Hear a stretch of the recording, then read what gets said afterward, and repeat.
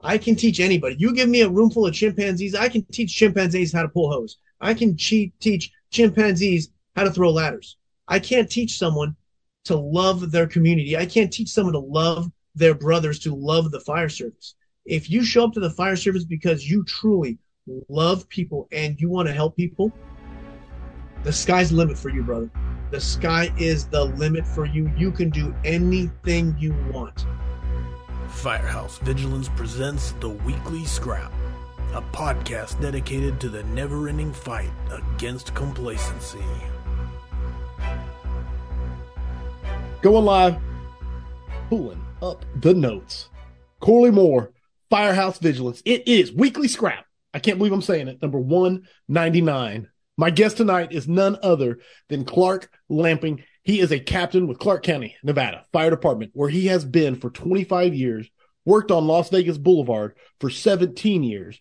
He's been a technical rescue captain, training captain, rescue squad officer, Nevada Task Force 1, teaches FDIC, MAFC, Firehouse World, ATROC, across the pond in London. You name it, he's taught there. He is married. He's a family man, father of 2 teenage boys.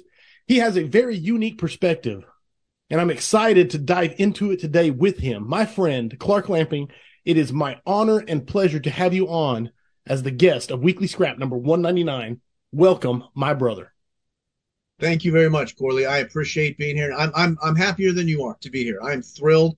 Like we just talked a little bit before, man, I can't believe you invited me. All the people you've had on the scrap, and then you text me, "Do you want to come?" I said, "You know me? You know me." So I'm thrilled to be here, brother. I'm really looking forward to this. And I hope you guys out there in internet land, I hope you just hammer me with some good questions. I expect maximum ball breaking tonight. I love it.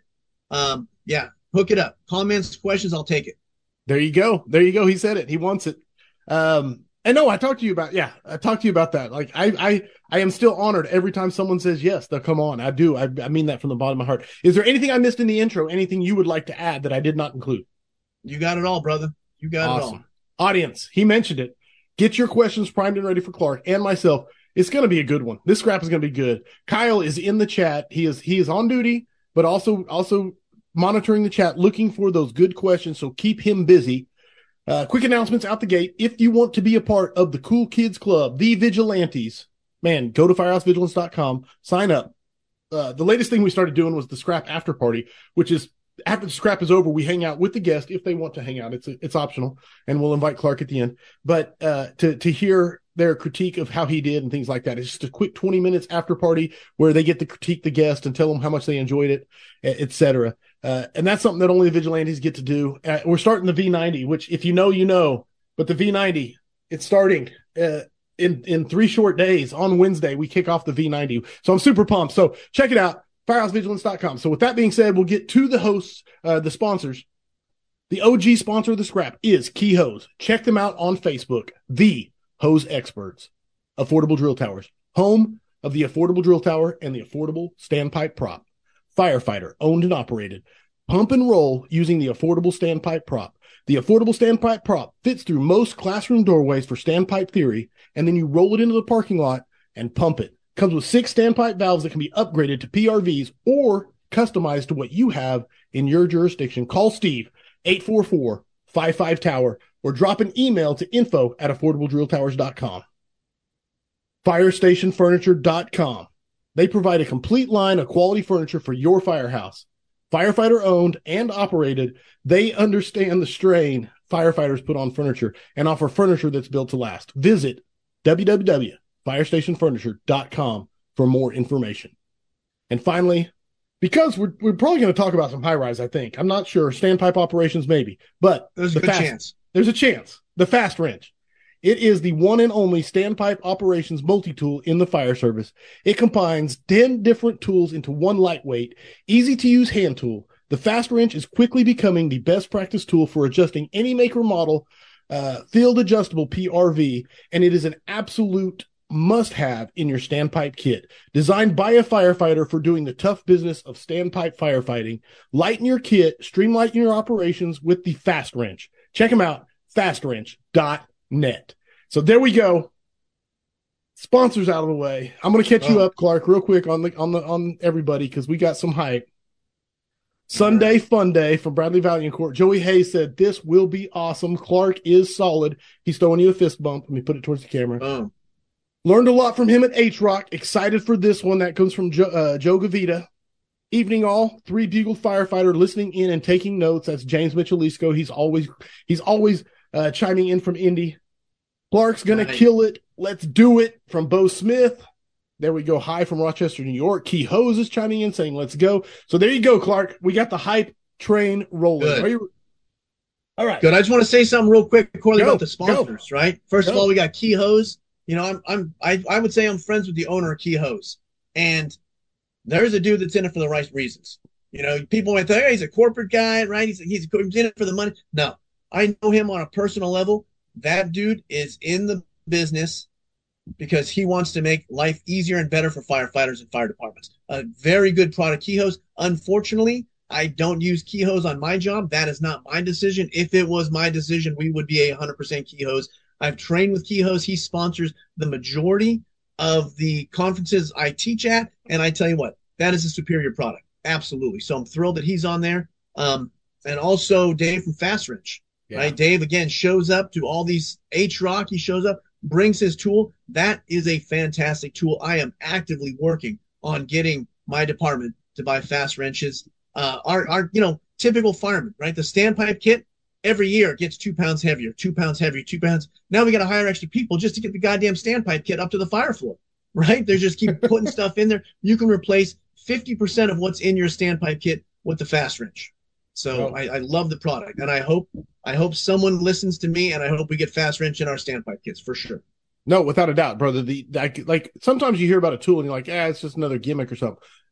Dave Prescott is a fireman's fireman, and he designed a tool to solve a problem, man, 100%. And when you have the likes of Clark Lamping and Bill Gustin and people who know high-rise ops and standpipe operations praising it, you know it's the real deal. So absolutely. You said he saved one problem. He saved 7 problems with that wrench. No doubt. Yes, that's a good way of saying it. That's a better way of saying it than I said it.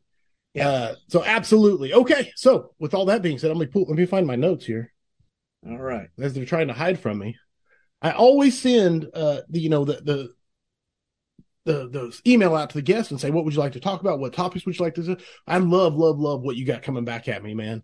So I'm going to kick it off with the exciting and unique challenges of planning for and responding to major events in Las Vegas. Because you were on Las Vegas Boulevard for 17 years. Yes. You had stuff like the Formula One race with 400,000 people showing up, Super Bowls, 300,000 people plus, New Year's Eve in Vegas with like 350,000 people being down there, on Fremont or down on the Strip. Right. Et cetera, et cetera. I'm telling you, like, you don't know what I'm talking about. So talk to me about how do you even wrap your brain around getting ready for stuff like that? Yeah. Las Vegas is an animal unlike any animal in the United States. So if you've ever been to Las Vegas, and you've been on what we call the Strip, okay? You're actually in Clark County. You're not even in the city of Las Vegas. If you're really familiar with Las Vegas, Clark County, when you go to the Circus Hotel, just to the north of Circus Hotel, that's the border where City of Las Vegas starts. So City of Las Vegas is responsible for Fremont Street. Everything south of the Circus Hotel is Clark County. Clark County Fire Department. We have our own police department. We have it's our own county. So Clark County runs the majority of Las Vegas Boulevard, as everybody knows it. And we are so extremely busy on Las Vegas Boulevard. I'm going to throw some numbers out there that you can't even wrap your head around. Our airport, Harry Reid, it's called Harry Reid. It used to be called McCarran because someone woke up and now we have to change the names. You know how that plays out, right? Right. So 5 million people a month come through our airport. 5 million people a month. Every single month, every single year, 5 million people a month. Clark County Fire Department, we're about 35 stations. We run about 175,000 calls a year. Ooh. On Las Vegas Boulevard, we have 5 stations that service Las Vegas Boulevard. We had the headquarters, Station 18. Back when Firehouse Magazine used to put together remember the busiest firehouses? The busiest list, yeah. Station 18 for years, we had truck company, 2 engine companies, 3 rescue companies, and a battalion chief in one firehouse. They were always, for years, top 5 busiest firehouses in North America. So that's the kind of volume we're talking about on Las Vegas Boulevard. Every single day on Las Vegas Boulevard, there is a minimum of 2 major events. Sometimes it's 3, sometimes it's 4 major events. We're talking concerts, we're talking conventions, we're talking professional sports, UFC, Stanley Cup champion hockey team, the Golden Knights. We have Las Vegas Raiders all the time, and just ridiculousness. We have NASCAR. We have the New Year's Eve event. New Year's Eve every single year, 350,000 people come to Las Vegas every year. And we decided, all right, how do we manage these people? How do we protect these people? And how do we protect ourselves from these people? And mind you, they say in Las Vegas, 24 hours a day, 7 days a week, 50% of the population of Las Vegas is under the influence of some kind of substance. All right. Right? So add that. Not only do we have mass crowds, but we have mass crowds that are inebriated, and now we have legalized marijuana. So yeah, all bets are off now. All bets are off.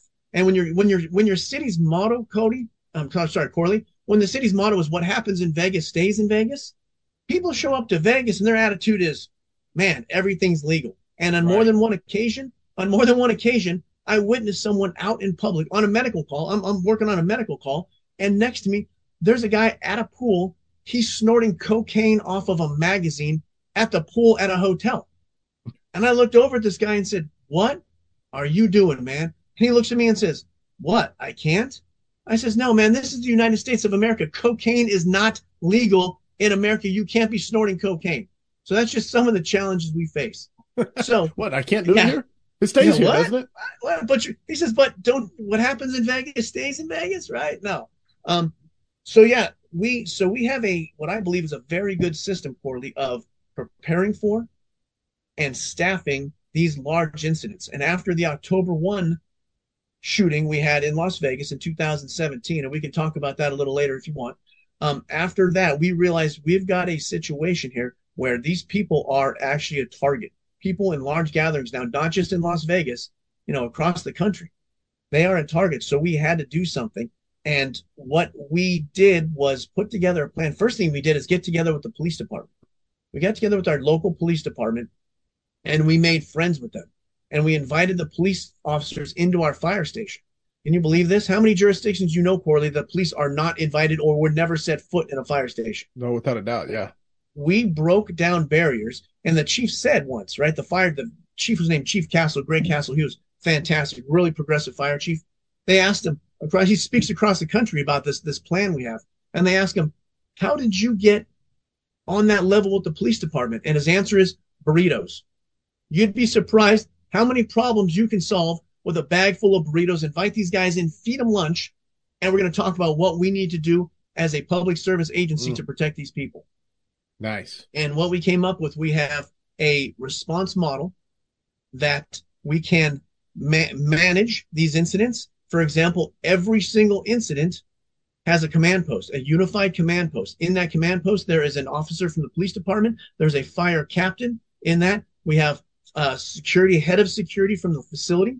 And then we have parking, head of parking, the parking agency, and we have ambulance company, all sitting in the building in one room with computers facing each other, just talking. So if anything were to happen at one of these incidents, we already have unified command set up, and we are directing resources shoulder to shoulder with everybody that needs to be there. And this is preemptive at just for the event. This is every single event, Corley. Okay, not more than 50. Okay, yeah, with more than 15, long before an emergency happens at them. Yeah, absolutely. Right. Okay. If you've got 22,000 people at a concert and shooting starts, and you've got to show up with police and with fire, and then when you do show up, do these guys even know each other? Right? What's your name? What's your rank? What radio channel are you on? What's going on? Okay, and then guess what happens? Then someone else relieves that officer. Hey, I'm the new guy. Well, what happened to the old guy? Well, I outrank him, so I'm going to be the new guy in the command post. Well, I had a relationship with the old guy. No. And so you can see in the heat of the moment, if agencies don't have a plan, if they don't have a communication plan, if they don't have a response model, you're behind the 8 ball. You're behind the 8 ball already, because we've seen in this country over and over and over again how fast these incidents move and how catastrophic they can be and how taxing they are on all of the systems. all the And just systems. preemptively just taking variables out of the equation. Yeah, absolutely. No, I love Absolutely. it. I love it. All right. And this is Corley, every concert, every sporting event, every convention now. Convention has a unified command post, and we have conventions about 350 days a year. We have large conventions in Las Vegas. Yeah.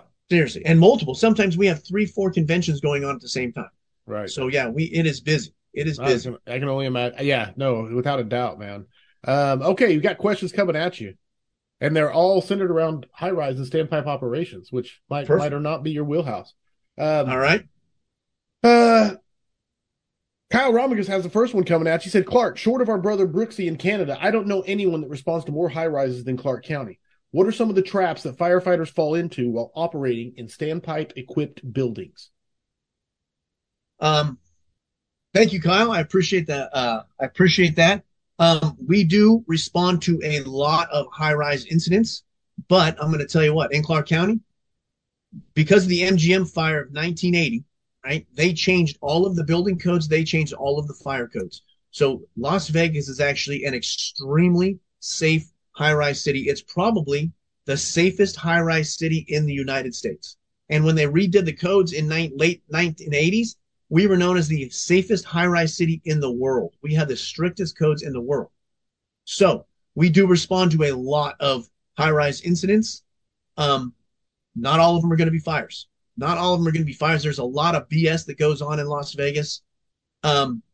So one of the challenges I would say, Kyle, is locating the fire, right? Very few times when I respond to a fire, single digits, do we have a hotel room on fire extending out in the hallway, boom, blowing down on top of us. We have to advance an open 2.5-inch hallway, push down the hall. Very, very rarely is that the case. 90% of the time, it is we have smoke. We have detectors going off in multiple locations. We have smells. We don't have any fire. We don't know what's going on inside this building.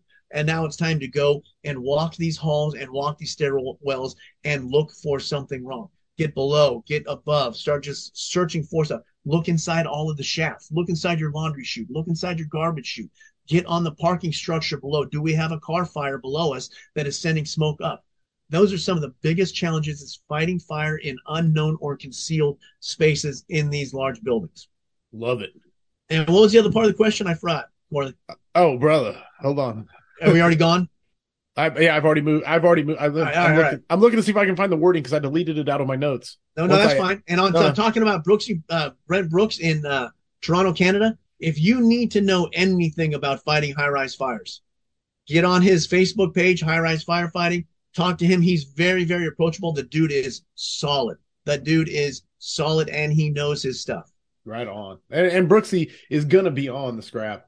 I just have to space out subject matter experts. When I talk to a high-rise firefighter, right. I gotta get a little space in between. It's like when I do too much building. I love building construction, but when I do too much in a row, people's eyes start to glaze over. So, Clark from James Michellisco, he says, Clark, on a high-rise, are we rocking a 2.5 with 1.25 inches, a 2.25 with 1.1 inches? And he goes through a whole bunch of them, but basically the nuts and bolts of the question is, what load do you suggest for your high-rise pack? Magic wand type question. Magic wand. All right. In Clark County, we are in 2.5 inch, 2.5 inch with 1 1/8 inch tip. Every engine company and truck company arrives with 3 sticks, 50-foot sections of 2.5, which with 1 inch and 1/8 inch tip. That's what we use. All right. That's not my dream model. Okay. If I could choose, and mind you, so we show up, Clark County shows up, we put 16 firefighters on the fire floor immediately. First 4 companies go up. First company, 3 go up, the engineer stays down and makes the hookup. Second company arrives, 3 go up, the second engineer, he assists with the hookups and he gets a water supply. The next 2 companies go up 4 and 4. We have 16 people on the fire floor just to put that initial hose line in stretch, that in service. All right. The reason we do that is because we're in 2.5 inch hose. And I've got news for you. Advancing a charged 2.5 inch hose on a carpeted hallway is an ass kicker. It's an absolute ass kicker. And a lot of times, where do we do the majority of our high-rise training? Parking structures, right?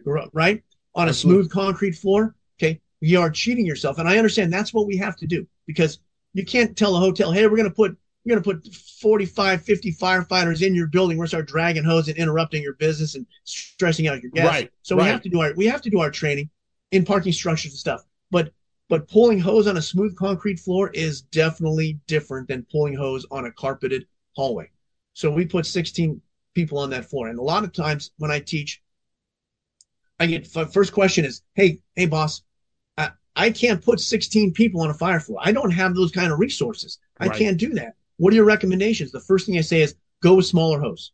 Talk to Burke at Key Fire Hose and say, we want to try 2-inch hose. We want to try 2¼ inch hose. We want to try 50-foot sections. We want to try 75-foot sections. I know some major fire departments, New York FDNY, for example, Miami-Dade, they went with smaller hose and they love it. And I've used the smaller hose. I tell you what, it's fantastic because, Corley, why are we taking 2.5 into a high rise? Do we take it into a high rise because of the fuel load, or do we take it in the high rise because we need a low pressure weapon because we're operating off a standpipe? No, right? Yeah, 100%. Very rarely do we need 265 gallons a minute to fight a hotel room fire, right? So we need it because of the volume. You can get similar flows with way less weight out of 2-inch hose, out of 2¼ inch hose, and the tip size accordingly. So that would be my dream right there. A smaller hose, a smaller tip size. You could reduce your personnel. You could reduce the wear and tear on your personnel. And I'll tell you what happens. And this comes from Bill Gustin. Bill Gustin taught me this many years ago. If you show up to a high-rise fire and you don't have the appropriate personnel to put that first hose line in stretch, in service, right? You hook it up. You got more companies coming, and what do firemen do? Should we wait for the companies to come up and help, or should we just get after it? Oh, we're going to get after it, guaranteed. Right. So they start getting after it. They start humping hose from the floor below, up a stairwell, onto the fire floor, on a carpeted hallway with insufficient personnel.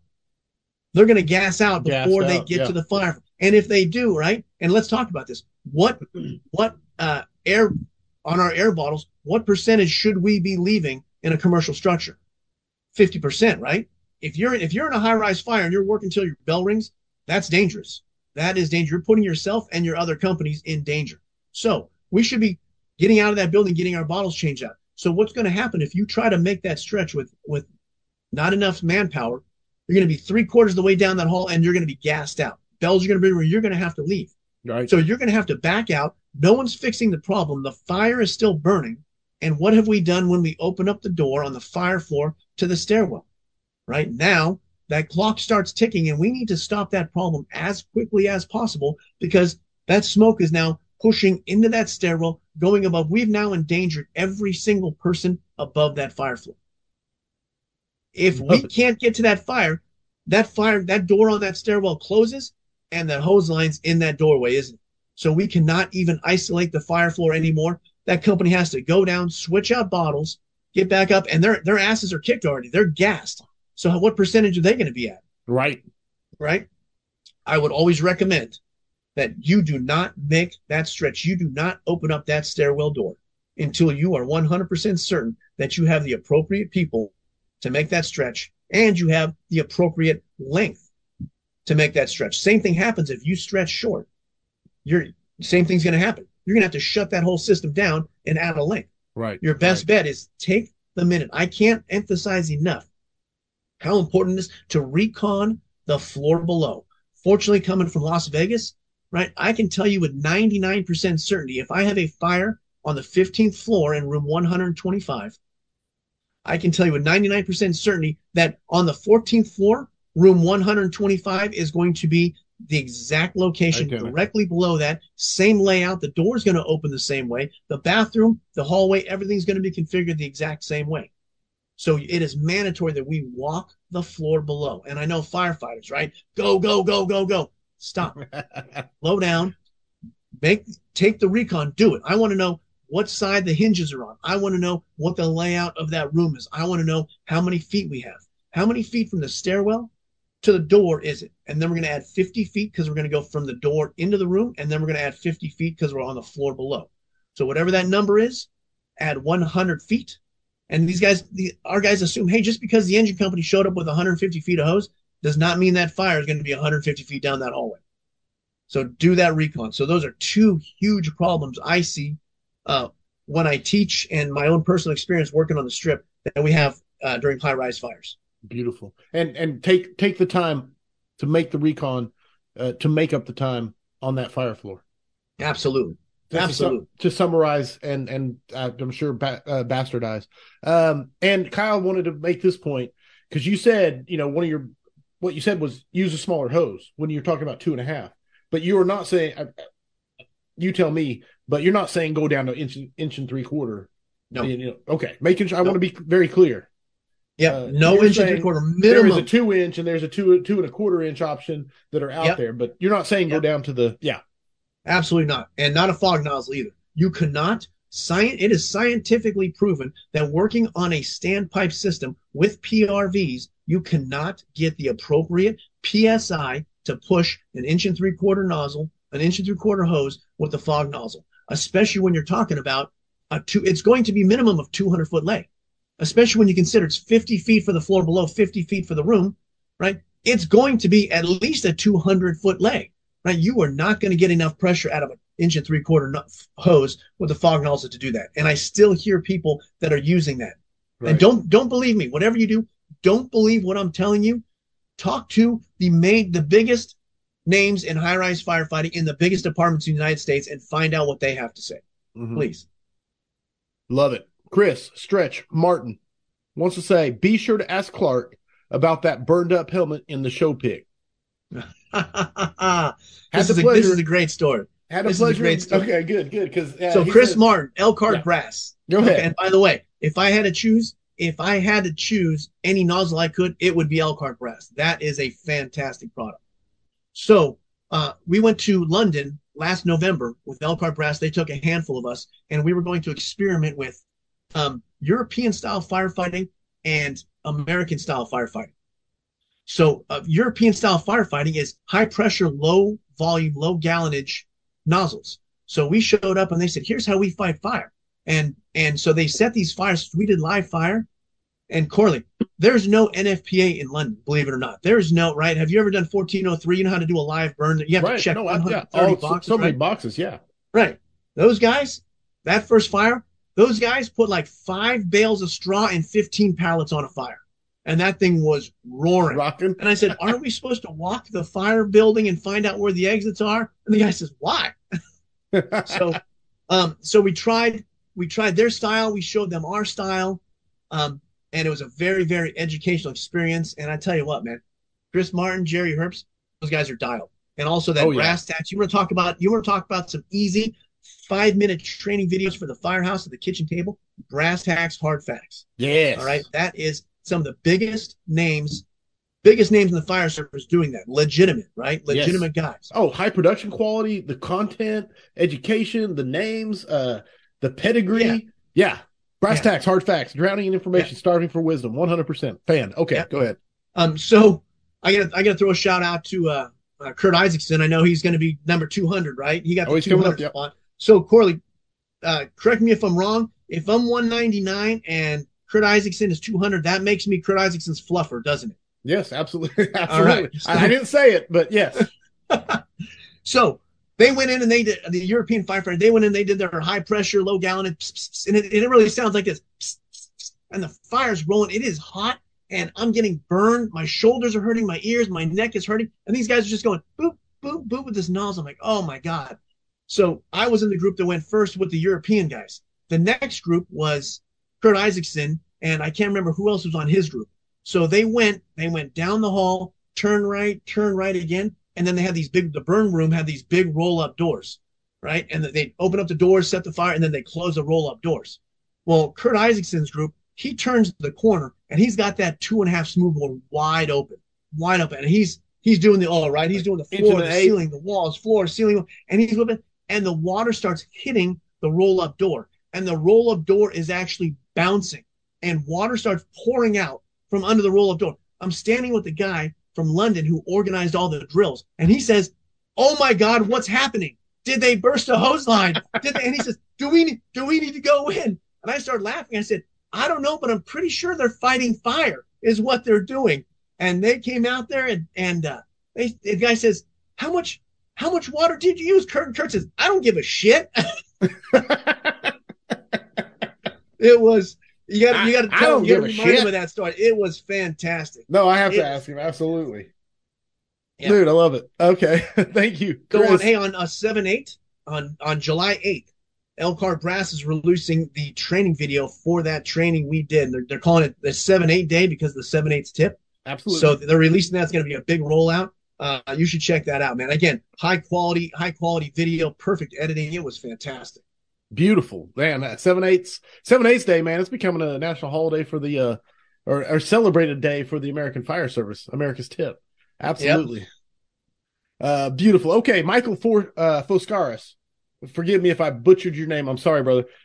He has a lot of questions coming at you, so I'm going to read you one of them here. And he basically says, can you dissect what you believe is the best hose load configuration for a high-rise pack in terms of the fold, diameter of hose, and nozzle? Please dive into the pros and cons of this load and compare it to the pros and cons of other hose load styles. So huge, wide open question there. You can crush and swing at whatever you want. That's it's a lot there to swing at. Yep. Mike's money. Mike is a firefighter in the high-rise district for the city of Las Vegas. Okay. We've had conversations together. How bad did I butcher the job, man? Yeah, he's into the job. Yeah. Okay. Yeah. Go ahead, I can't pronounce his name either. Okay. I just call him "What's up, dude?" Right. So Clark County, we use the Denver load. Comes straight out of Dave McGrail's book. That's someone else. If you have high rises in your jurisdiction, you need to have his book. Fighting fire in high-rise buildings and standpipe equipped buildings. Okay. Our equipment and our hose loads came directly out of Dave McGrail's book. You know why? Because that shit works. Because he's been doing it for a long time. He is very smart, knows what he's doing. So we use the Denver load with the nozzle on the outside. Okay. Three straps. And so the reason we do this, because we found it's the simplest way. So we do 3 or 4 hose packs. And the trick is, Corley, when you put the hose pack on your shoulder, the tabs need to be to your face, okay? And all the tabs need to be facing the same direction and terminate at the exact same point of the hose load. So when you say tabs, you're talking about the straps, the end of the strap, right? They're Velcro strap. And a lot of them have the little red loop on them. Sure. I know Brian Brush, he sells those. Those are fantastic. So the reason we do that, because those tabs are next to your face, when you lay the hose on the ground, the tabs are on the top side. They're looking at and they're all on the same exact location. And it goes 1, 2, 3. You pull those tabs off, and the hose is open. Now you take your hose and you just lay your hose down. If everyone's on the same page, you lay all of your stacks right next to each other. 1, 2, 3, 4. You tear all the tabs off. Male to female, male to female, male to female. Female to the standpipe. Nozzle to the floor above. All right. And you stretch. I prefer to stretch all of our hose out on the floor below. Just the nozzle goes to the floor above. That way, I can see the entire hose lay. I can tell if I've got problems. I can tell if I've got kinks. But I need to be able to visualize. And if you've got, some guys say go 50 feet above because you're going to use the benefit of gravity as you're pulling down. I would like to test that. I would like to take some kind of device and actually pull on the bail to find out how much, if it even is a benefit on the gravity to pull down. But what you're doing there is I can't see all the hose. I've got some hose above me. I've got some hose below me. And let's face it, right? When you got 16 firefighters and the place is on fire, those guys are going to jump on that hose like ants on a peanut butter sandwich at a picnic, right? And you're going to make mistakes. I did a lot of training. High-rise fire training in Las Vegas. And a couple times, Corley, we had guys make a loop. They just connect male to female, male to female, male to female, and didn't even put the nozzle in there. I have a loop of hose. I have a 300-foot loop of hose.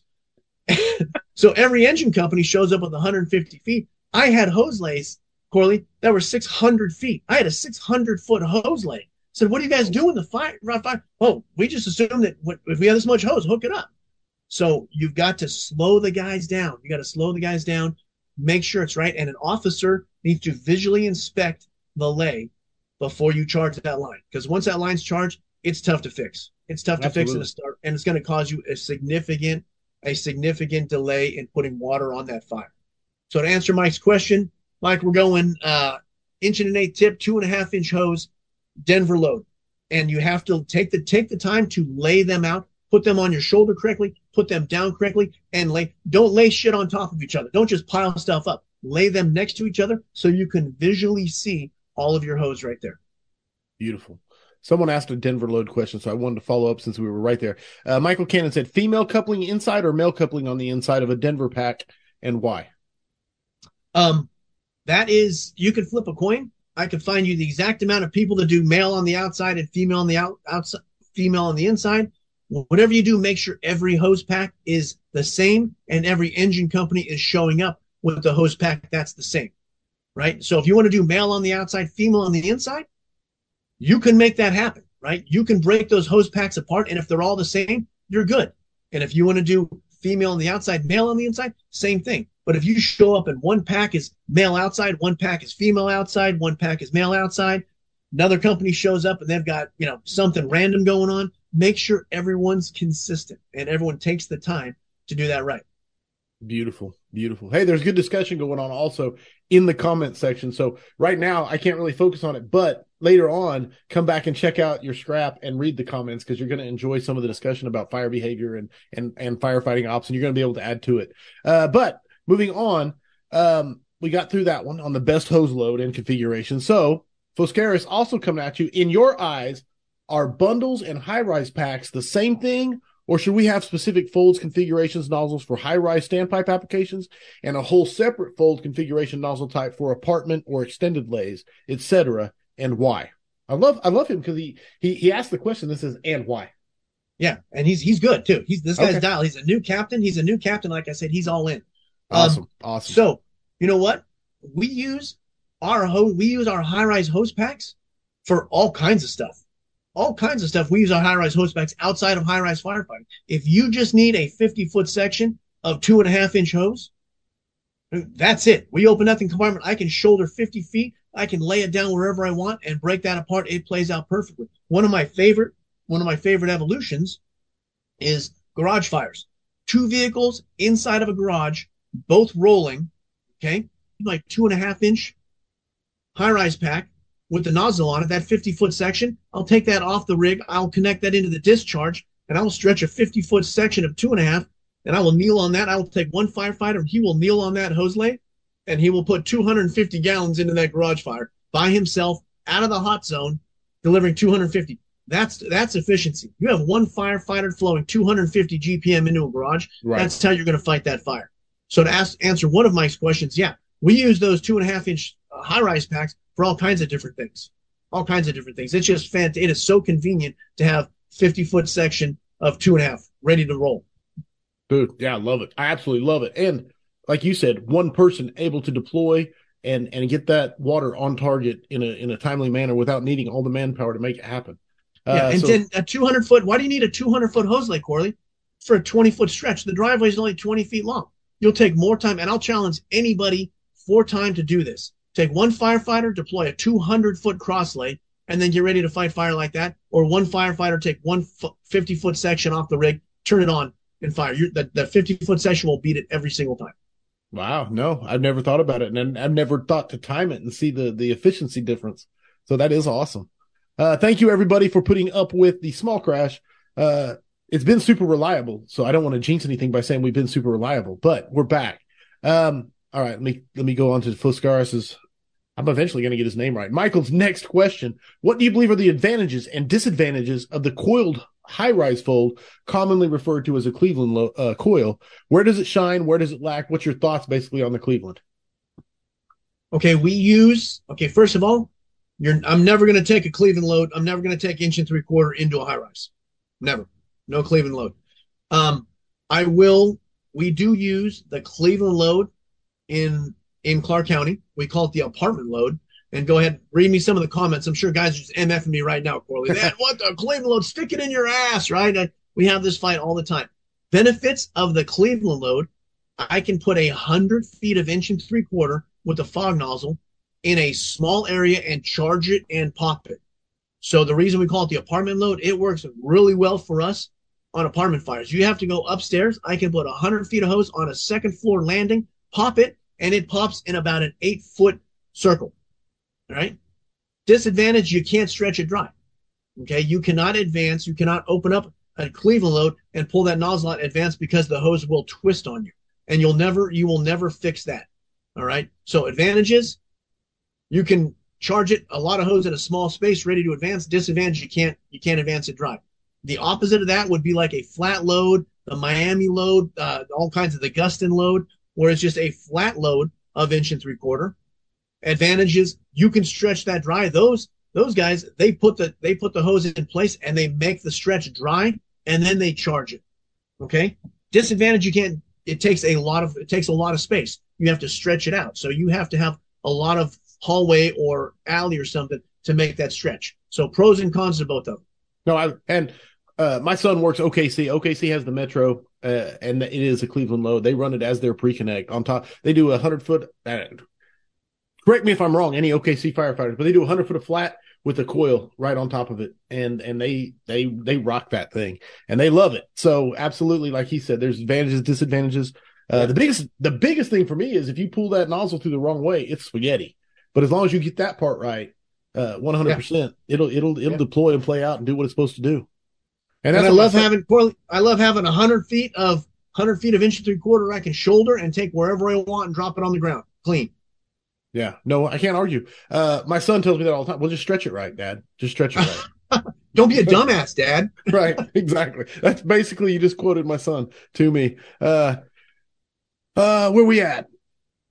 Okay, taking that one out of the equation. Man, Foscaris brought he put some thought into these questions. What one piece of advice would you want to share with a company officer who is responding to a working high-rise incident? I love this question. All right. Slow down. Slow down. We are talking about a low-frequency, high-risk event, as Gordon Graham would say. All right. So, Corley, when the hazmat team shows up on a spill, does the hazmat team drive right into the green puddle, jump out, and then say, what should we do about this now? Or does the hazmat team stand back, use binoculars, get on the computer, find out what material we're dealing with, and then approach it from there? Right? They take their time. Why? Because you can really get yourself jammed up on a hazmat incident. How about the technical rescue team, Corley? Does the technical rescue team show up to the construction worker down in a trench? Does the team just all jump in the trench with shovels and start shoveling shit out?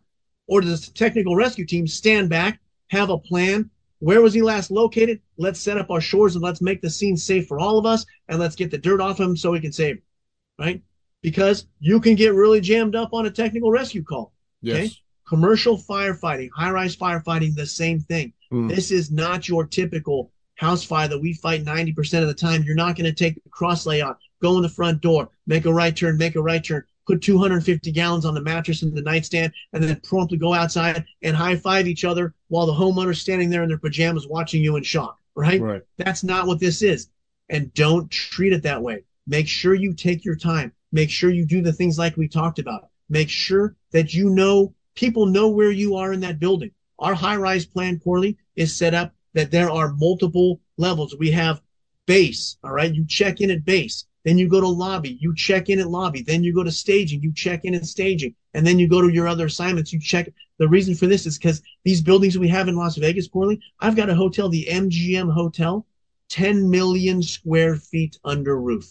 10 million square feet under roof. If you go to the MGM Hotel on a fire and you're not accounted for and you get lost, you're dead. No one is finding you. So take your time, Mike, in these large buildings and commercial structures. Make sure people know where you are. Don't just pass through staging because you got a bunch of young firemen that are pushing. Stop at staging. Make sure they know someone's up there. We did studies, Corley. We had a hotel, the Riviera Hotel. Our county bought the Riviera Hotel, and they allowed us. They're going to extend the convention center. So we had the Riviera Hotel for 9 months, and they allowed us to conduct destructive wet fire training in the Riviera Hotel for 9 months, Corley. Every single day we were doing high-rise firefighting, and I just happened to be the captain of training for that year. And I tell you what, we did some of the best training I've ever had in the fire department, and that's where a lot of my information came from. I supervised damn near every single drill, and I learned so much just from watching people make mistakes. Corley, we put a fire on the fourth floor, no elevators. You had to do a stairwell stretch. Take a guess on how long it took from emergency brake to water on the fire on a fourth floor fire. Just a standard setback type deal? Yep, standard setback. Fourth floor. I don't have a lot of familiarity. I do mid-rise only, but I would say 10 minutes. I'm trying to be, yeah. I don't Average know. time, Corley, 17 minutes. I thought I was giving it some extra time with the 10. Yeah, 17 minutes. And that is, now guys, right, as you practice, we got that down to about 7 minutes, but those dudes were dialed and they were running. And they had all the answers to the question. The guys that just showed up, pulled that e-brake and did it for the first time, it was 17 minutes. So the point I'm trying to make, hey man, that fire's not going out in the next 10 minutes. Don't fight the fire. When you look up at that building and you see smoke, don't fight the fire you have now. Fight the fire that you're going to have in 20 or 30 minutes when you actually get there. No, that's beautiful, man. Beautiful. Thank you, Foscaris, for the beautiful questions. Thank you, Clark, for the beautiful answers. He's still got more coming. I think Kyle Ramagas had this question for you. He asked it a while back, but he said, Clark, did you participate in the high-rise operation drills in the Riviera? And if so, what lessons did you learn? So anyway, it was great. Oh yeah, fantastic. And then on top of it, Corley, we had a convention. We had a high-rise convention that we named it. Are you ready for this? The best damn fire conference to ever be held at a vacant hotel on a high-rise on Las Vegas Boulevard. That was the name of the conference in 2015, and we did it through the Terry Farrell Fund for Charity. We had 400 or 500 firefighters from all over the country show up, and we had some of the biggest names as instructors. We had Gustin, we had Ray McCormack, we had Dave. I think Dave Dodson was there. It went off, man. We had the guys from Nozzle Forward were there. We had the guys from East Coast Rescue Solutions. We crushed that. And guys walked away and said the best fire training we have ever received ever. No, and then at the end of it, Corley, we set the hotel on fire. We did live fire in a high rise, the Riviera Hotel, live fire, right? And we did 1403. It was so stressful. I took a video of it, right? And I posted the video on Facebook. Vincent Dunn, I didn't even know we were friends on Facebook. Vincent Dunn comments and says, "Did you really set a high-rise hotel on fire for training?" And I said, "Yes." And he never responded, right? And I'm thinking, well, if Vincent Dunn is talking about you, you're either doing something really right or you're doing something really wrong. One of the two. There's two ends and he of the never spectrum. Responded. So I don't know if I was doing something really right or I was doing something really wrong, but yeah. It's awesome. It hasn't been done very many times. It has not been done very many. And you talk about stress. You talk about stress. Oh, I can only imagine. I know ATROC is stressful as hell. Just the standpipe ops, and you're heavily involved with ATROC and one of the biggest takeaways for me is that ATROC gets used every year. You know, the Hilton there and the Holiday Inn next door, and there's almost always problems with one of the most used and exercised standpipes in the world, you know, and that's one of the big takeaways is how much. Anyway, sorry. Let me talk on that. Hey, if you're in a high-rise firefighter, you go to ATROC. Well, I guess there isn't an ATROC anymore. We just did the last one. It's going to be a track. It's going to be a track. It's going to be a track, yeah. Some of the best high-rise firefighting training you will get is ATROC. And every time we would go, Corley, we'd pull corner beat off the walls, the carpet would be filthy, and we would say every year, well, guys, enjoy this because there's no way we're coming back next year. Right. And guess what? Next year we got invited back.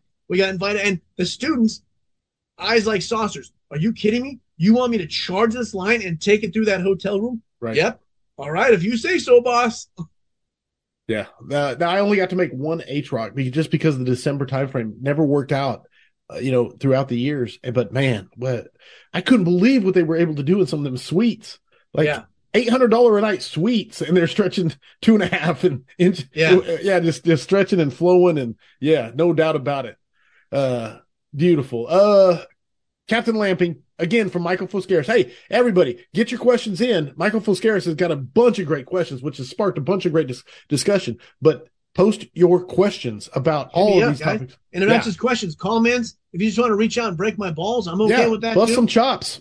break some shoes. Yeah, that's Frank Leaves. I learned that from Leave. He said breaking shoes. That's the polite way of saying it. Hey, if Frank Leaves talking, you should be listening. If Frank Absolutely. Lee was writing, you should be reading, right? Absolutely. Absolutely. Captain Lapping, Captain Lamping, what is your favorite high-rise drill? When you run it, what are the behavior skill sets you are looking for or trying to improve upon? What are the common mistakes you see during the drill? And what do you need to set up and perform it? So there's like a 15-part question, but you Yeah. take the part you want. And I can All right. reread it. I'm not deleting it. I'm I've saving it. got I've got a super unpopular answer for this, Corley. And I'm sure the comments are going to go off the hook. All right. Hey, I'm going to tell you guys in advance. I just give it a try. You leave my mother out of this. She's a wonderful woman. All right. But the best, I love the setup. Okay. Okay. right? So go ahead. The best high rise fire training we will do in the fire service is on EMS calls. Think about that for a second. Massage that for a second. The best high rise training we do is on EMS calls. Now, I don't know where you live. I don't know where anyone else lives. All right. But if I show up to the Bellagio and I say, I don't talk to the general manager of the Bellagio Hotel. All right, sir, we'd like to conduct a drill in your hotel. I'd like to put 75 firefighters inside your hotel. I'd like to put 30 apparatus in your valet parking. I'd like to stretch hoses down your cream-colored, filthy-ass hoses down your cream-colored carpeting. Right? I'm going to tear corner bead off the walls. I'm going to disturb all your guests. I'm going to stress all your guests out who pay $500 a night to stay at the Bellagio. I'm going to put water in your stairwells. People are probably going to slip. All right. What do you think the answer is? Yeah. Right? Big fat no. Yeah, absolutely no. Not only no, but that dude's on the phone with the chief saying, you know what this asshole just asked me? Right. Right. And the chief calls. I'm still on the property. The chief's on the phone. Hey, man, are you at the Bellagio? Yeah, why, boss? Leave now. Leave those people alone. Go. So, point is, very rarely are you going to get an opportunity to actually do besides HROC, to do actually quality high-rise training in these hotels. On EMS calls, on the other hand, they invite us in. They invite us into their hotel, and we go to the EMS call. You solve the problem. And one thing I always do with the new guys, Corley, the new guys say, hey, right now, give me a mayday. You're lost. Give me a mayday. Nice. And when I first start doing this, Corley, 90% of the people, firefighters, have no idea what floor they're on, have no idea what wing they're on, have no idea what side of the building they're in, have no idea how far down the hallway they are. And I tell them, well, you're dead now, man. You're dead. You have to maintain situational awareness inside these buildings. So then every single time, I expect my firefighters to know 2:00 in the morning, some bullshit drunk chick throwing up in the MGM hotel.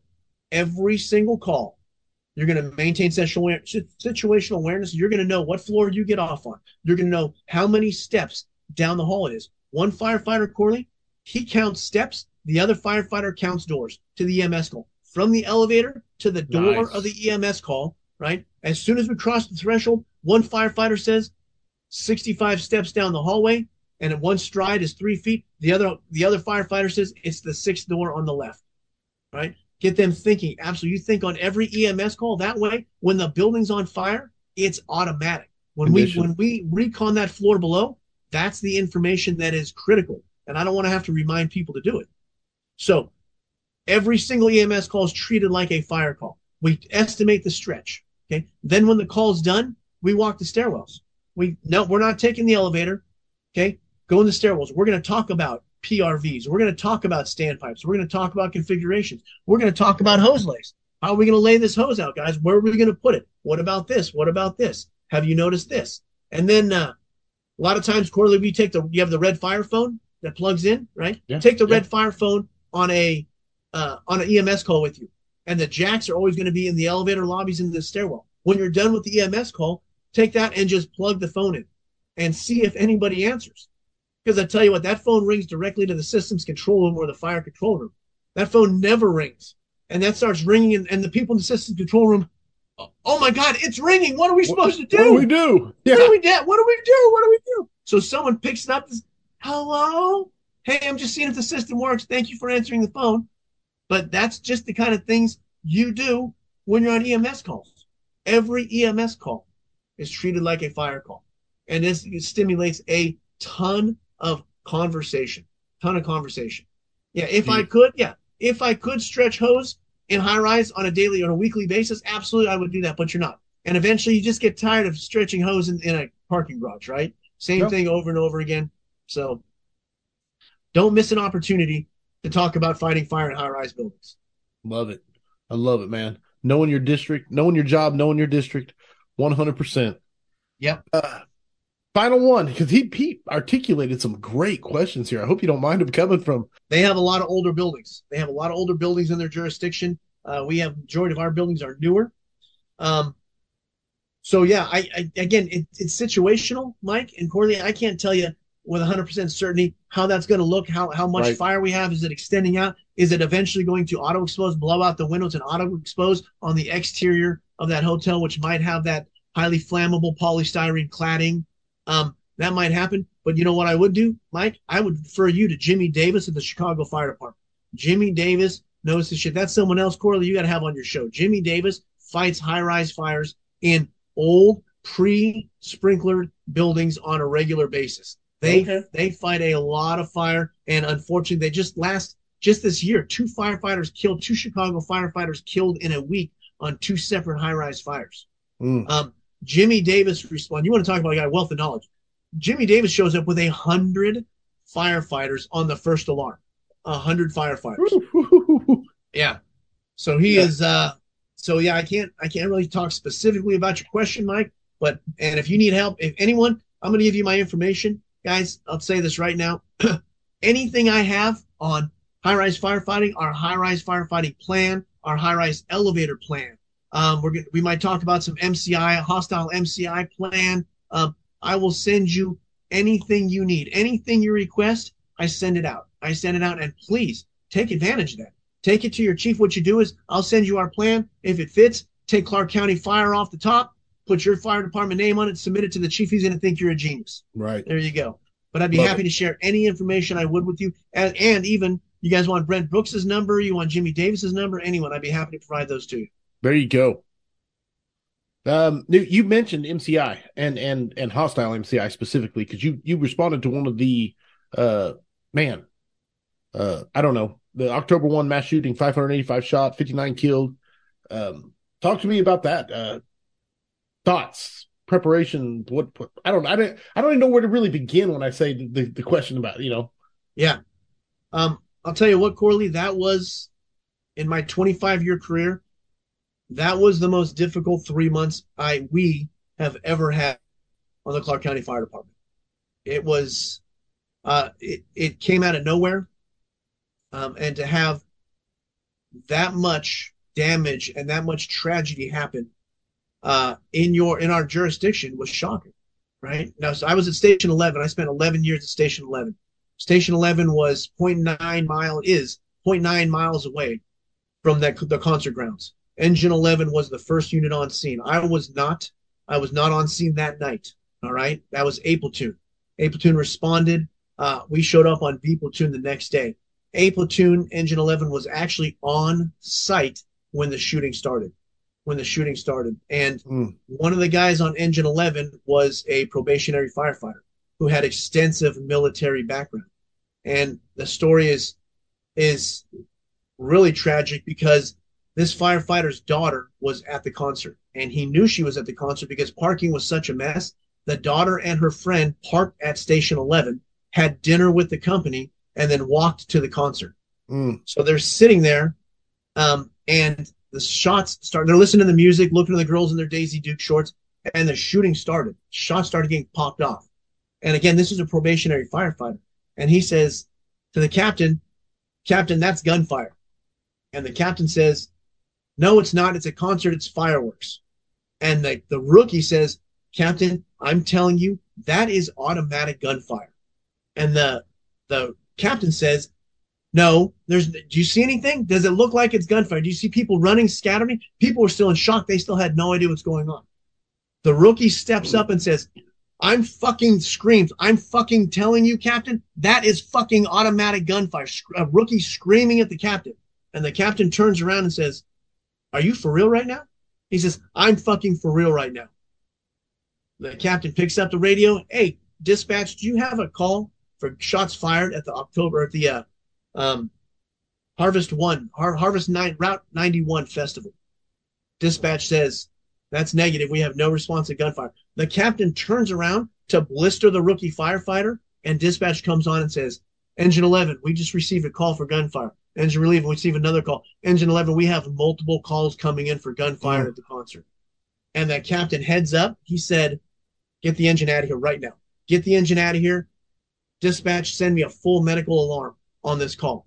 If he wouldn't have he could have done nothing. If that engine 11 would have stayed on those grounds, they could have done nothing because they would have been in the mix. Pulled the engine away, staged, got their medical gear out, and started treating patients as they walked up to the engine. And that firefighter, talking about some hero ass shit, Corley, he stayed with the engine, knowing his daughter was at that concert. And you know what he did? He did his fucking job. He stayed there and provided EMS to all these gunshot victims, fall victims, all that. And he stayed and he stayed and he stayed. And his daughter ended up getting shot that night. She got shot in the spine. And she was transported by an off-duty firefighter, was at the concert, picked her up, put her in a pickup truck, and transported her to the hospital in a pickup truck. Contacted the firefighter and said, I'm with your daughter. She's been shot. Right? We're en route to the trauma center. And you know what that hero motherfucker did? He fucking stayed with Engine 11 and he continued to provide EMS to the shooting victims, knowing his daughter was en route to the trauma center. And eventually the captain said, we need to send this patient, needs to go to that hospital. And he told that firefighter, you ride in on this hospital to the same hospital his daughter was at. So, yeah, so that's just one of the multiple stories that happened that night, Corley. So I show up to work the next morning, Monday morning, and the first thing I noticed is there is in my first inn, not even a mile away from my fire station, there is a body on Las Vegas Boulevard under a sheet being guarded by the police department. And my day did not improve after that. Did not improve. B platoon relieved A platoon. Those guys were worked. They were up obviously all night. They saw some shit. They did some shit that you couldn't even write SOPs for the stuff they did that night. But they did it heroically. Those guys, A platoon that night, saved a lot of people. They saved a lot of people. Dialed firefighters. So B platoon shows up, and our first assignment as we showed up was to go that concert backed right up to the airport, and there's a big vacant lot, and they sent us to the vacant lot because the sun was coming up at this point, and they said, we need you to comb the vacant lot to make sure there's no more victims laying out there in the desert. So that's the first assignment we had. We had to show up and just walk, and there was blood everywhere, Carly. There was blood everywhere. We had to track blood trails like tracking a deer, and fortunately we did not find any more victims in that lot. So we called, hey, we're done with this assignment. They said, all right, you need to go to the grounds now. Go to the actual concert grounds because we're getting reports of stuff is catching on fire. All the food trucks, everything was left on. Right.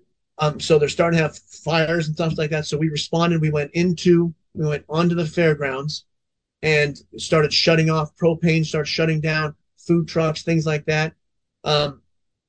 Corley, there was so much blood on the grounds, and it was an asphalt deck. It started heating up. You could smell the blood cooking. And as we're walking around, Corley, every square foot had something in it: a boot, a hat, a cell phone, glasses, a drink, money, just littered, just absolutely littered. Corley, and the cell phones, it was so haunting. The cell phones never stopped ringing. There was bodies all over the place, and you would walk by a body and hear a cell phone in the pocket just ringing. Someone's looking for this person. Ringing.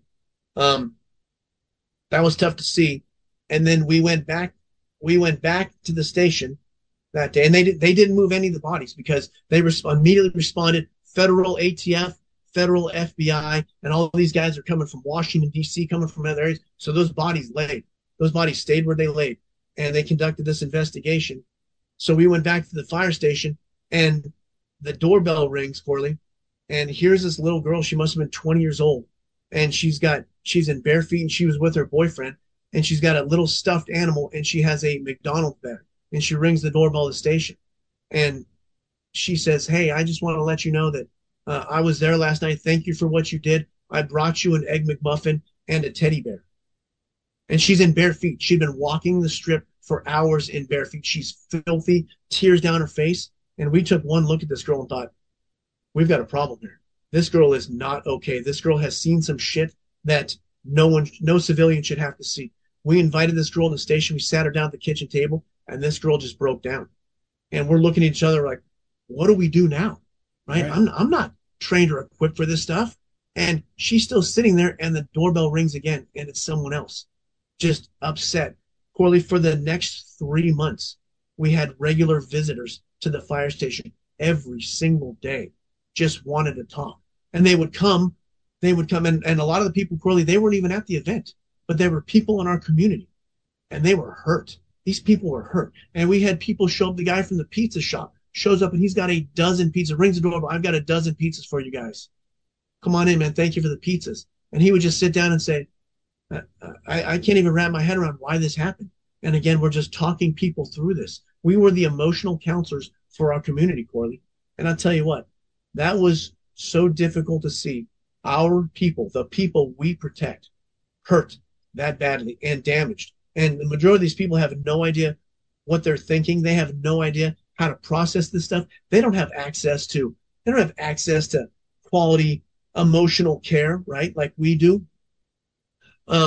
And then directly, Station 11 is directly across from the Welcome to Las Vegas sign. And that's where they put up the memorial. This guy showed up with all the crosses, and Corley, for months, we had a constant stream of pedestrians walking in front of Station 11 with balloons and candles and teddy bears and flowers to just go to this memorial. And I don't know if you've ever seen the pictures of the memorial. It is massive. It is thousands and thousands of shirts and teddy bears and balloons, and they would just show up, ring the doorbell, and they would just want to hug. And every time, Corley, every time that door rolled up for a response, I'm looking at this memorial. I'm looking at people crying. I'm looking at people kneeling down next to a cross, just hysterical, heartbroken. It was tough, Corley. It was the toughest time I've ever had in the fire service, and it took a toll on a lot of our guys. It took a toll on a lot of our guys. But we responded. The Clark County Fire Department, all agencies responded, and we did a hell of a job. And there is no doubt that number of dead, it's actually 60 now, I believe, because a couple people died a year later. Right. There's no doubt that number would be at least twice that. And if the police department, I'm not going to call out that dude in Texas, but our police department, they went into that while the shooting was going on. They showed up to that door. They blew that hotel room door off, and that dude saw him coming, and he ended up killing himself. But those police officers, they're not going to sit in a hallway and wait for that to happen. They made their way down that hallway, and they went after that dude. And because he had cameras, that dude set up a maid's cart, and he put cameras on the maid's cart in both directions, and he had that live stream to an iPad in the room, so he could see people coming down the hallway to get him. He actually shot the shit out of a security guard, right? Because they had a smoke detector activation from all the gunfire rounds he was shooting. The security guard walked up and went to knock on the door, and he shot through the door and shot the security guard. So he knew they were coming. Right. That dude knew they were coming. And you're not stopping that, Corley. That dude planned that event for 2 years. He had money, he had dedication, he had the planning, and that dude visited multiple events all over the country. He went to the Boston Marathon. He went to concerts at venues all across the country to pick one, and he picked Las Vegas. He picked that festival in Las Vegas. And you can't stop that kind of shit. With that kind of motivation, you can't stop that. But I believe in my heart that the combination effort of the police department and our fire department, man, we did a hell of a job that night, and we continue to do a hell of a job, and we did the best we could. Corley, I'm not going to sit here that I'm a counselor.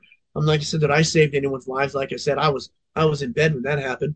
But the fact that we just brought these people into the station and talked and try to sort out what they were processing and trying to process this ourselves too. Right. It was tragic, brother.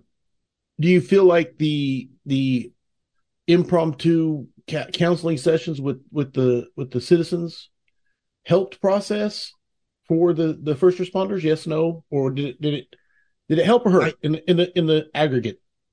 I believe Corley it helped because these people they just wanted to talk, and we could direct them to resources, but we just a lot of times it was, I'm sorry this happened. This was one single madman. Let's stay together as a community, right? We have a lot to offer. We're not a bunch of crazy people, right? We still love each other. There are still a lot of us that love and care for each other. So continue to do that. Continue to live your life the way you were living your life. Continue to do the things you were doing for your community. Hope is not lost because we had one crazy son of a bitch do this, right? Continue to be a member of this community, a productive member of this community. And that's the message we kept giving these people. Maybe it was wrong, Corley. I don't know. I don't know. But that's the best we could do, right? Sorry, I'm making notes, man. Sorry. Don't mean to leave you hanging, man. Don't mean to leave you hanging. That's powerful. Going back to the notes. Yeah, I don't even know how to follow up on that. It's powerful, brother. Like very, very powerful. So that Corley we had a plan in place. We had some super heads up dudes on our job. And that plan was already in place. Our hostile MCI plan was already in place. They had already done the training with the police, knowing, I'm going to read you a quote, Corley. The hospital area command, right? Hospital area command is something that came out of that. The May edition of Fire Engineering, May 2023, just recently, the fire chief and another chief wrote an article about the hospital area command. And that came out of the surge of patients showing up to these hospitals, right? 50, 60 patients showing up at your door with gunshot wounds within an hour, right? They overwhelmed the hospitals. I would highly recommend you read this article. The dudes that wrote it are good. That's our old fire chief, Greg Castle. John Wersinski was another fire chief. The medical director for the Las Vegas Fire Department wrote the article. That plan was already in place. And because of that plan was in place, they realized that this is going to happen. And I'm going to read you a quote, Corley, I saved out of that article, and it's going to bring you chills. Hostile events have become less of a possibility and more of an eventuality for communities large and small, rural and urban. So if it hasn't happened, what we just have today, I just read Baltimore had a shooting in a school, and Kansas City had a shooting as well. 2 in a day, I thought. Maybe I'm getting old news. Like I said, I'm up in northern Wisconsin, so this might be days old, but I just got that news today. It's coming. It is coming, and we have to have a plan to address this kind of stuff, no matter how many people you live in your community. Uvalde, Texas, right? How big is Uvalde, Texas? I don't know, but it's going on there, right? It's going on in major cities. And the fact that we had a plan in place saved a shit ton of people. And then what we did is we refined that plan with the lessons we learned out of October 1. We refined it, and it's even stronger now. Things like hospital area command. And it goes into how they developed it and how they trained on it, stuff like that. Someone else called Corley. I'm not going to tell you how to run your show. You're obviously really successful. Dude named Steve Hamilton. Steve Hamilton's out of South Carolina. I think he's a chief now. He does a lot of hostile events, MCI, stuff like that. He's way more. I've spoke with him before. He knows his stuff. He teaches at FDIC every year. He does a lot of teaching. He's good, but he can talk a lot more about this kind of stuff. I will say this, as far as telling me how to run the show, one of the strengths of it is I listen to people who, when they give me good guest suggestions. And so that's where most of the guest suggestions come from, is people I trust. So absolutely, please keep them coming. I've got Jimmy Davis and Steve Hamilton as possible future guests. And so try to catch you up on some of the, wow, I'm speechless. And you got to come back. Let me see where the count is at. There's currently 144 comments and growing, and it's still going. And some of them just listening. I'm grateful for men in our fire service like Clark Lamping, Kyle Romagus. Where would we be without them? Thank you guys and all the other amazing firefighters that share their time, knowledge, and experience to help make the rest of us better. We are the lucky ones, man. I absolutely feel that way, my brother. We are the lucky ones, for sure. I got one. Sure. I'm waiting. Oh, yeah, here we go. My brother Rob Fisher is not here tonight, so I'll ask for him. This is from Kyle Romagus coming at you. What wine are you drinking tonight? So I'm in northern Wisconsin. I'm here with my family vacation. And so every time I go on vacation, I'm drinking local brew. So this is actually brew, right? This is a local brew. River River Western amber, and this is a goblet. So apparently in northern Wisconsin, we drink beer out of a goblet. So I've been drinking out of my Okay, Schlitz Schlitz goblet. malt liquor. There we It's go. Schlitz malt liquor goblet in northern Wisconsin. Love this place. Love Wisconsin. Love drinking beer. Should I put my pinky up if I'm drinking out of a goblet? It looks more refined that way. I will not lie. Yeah, for sure. So there you go. It is a I forget something West out of a Schlitz. Yeah, the goblet. Yeah. Kyle said the goblet fooled me. Amanda Miller said a mega scrap on MCIs would be compelling as hell, particularly with subject matter experts and the men who've lived it and learned from it. Absolutely. I'm telling you this, I've got coming up. Let me see if I can pull it up real quick because I'm very excited about it. On topic. He was Eric Sailors. I don't know if Eric Sailors, he was a chief. He was a firefighter in San Francisco. He's a chief now. And I don't want to quote where it's at because I'll get it wrong, but he just recently did the keynote speeches, basically the takeaways on all the MCI studies.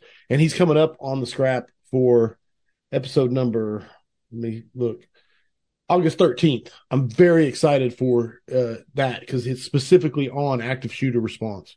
Okay. Which is a huge, it's very, very focused, the studies he's done. And if you saw his scrap way back in, I want to say the 30s or 40s, so it was a while back, 3 or 4 years ago.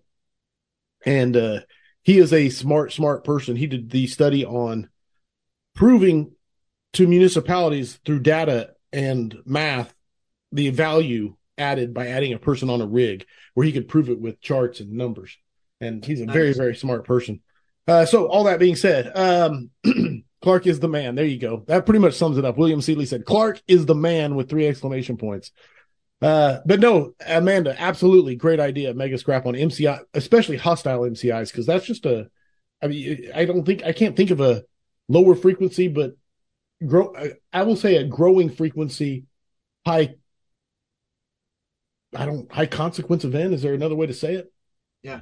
High impact event. Yeah, high value, growing frequency, high consequence event. Okay. Getting my notes back. Strong stuff, brother. So we actually have a fire chief in the command staff, and his title is, I had to write this down, Chief of Law Enforcement Coordination, Homeland Security, and Events Planning. Wow. That's a command staff position. And that guy is busy. He has to write an ops plan for every event coming to Las Vegas over, I think the number is 15,000 people.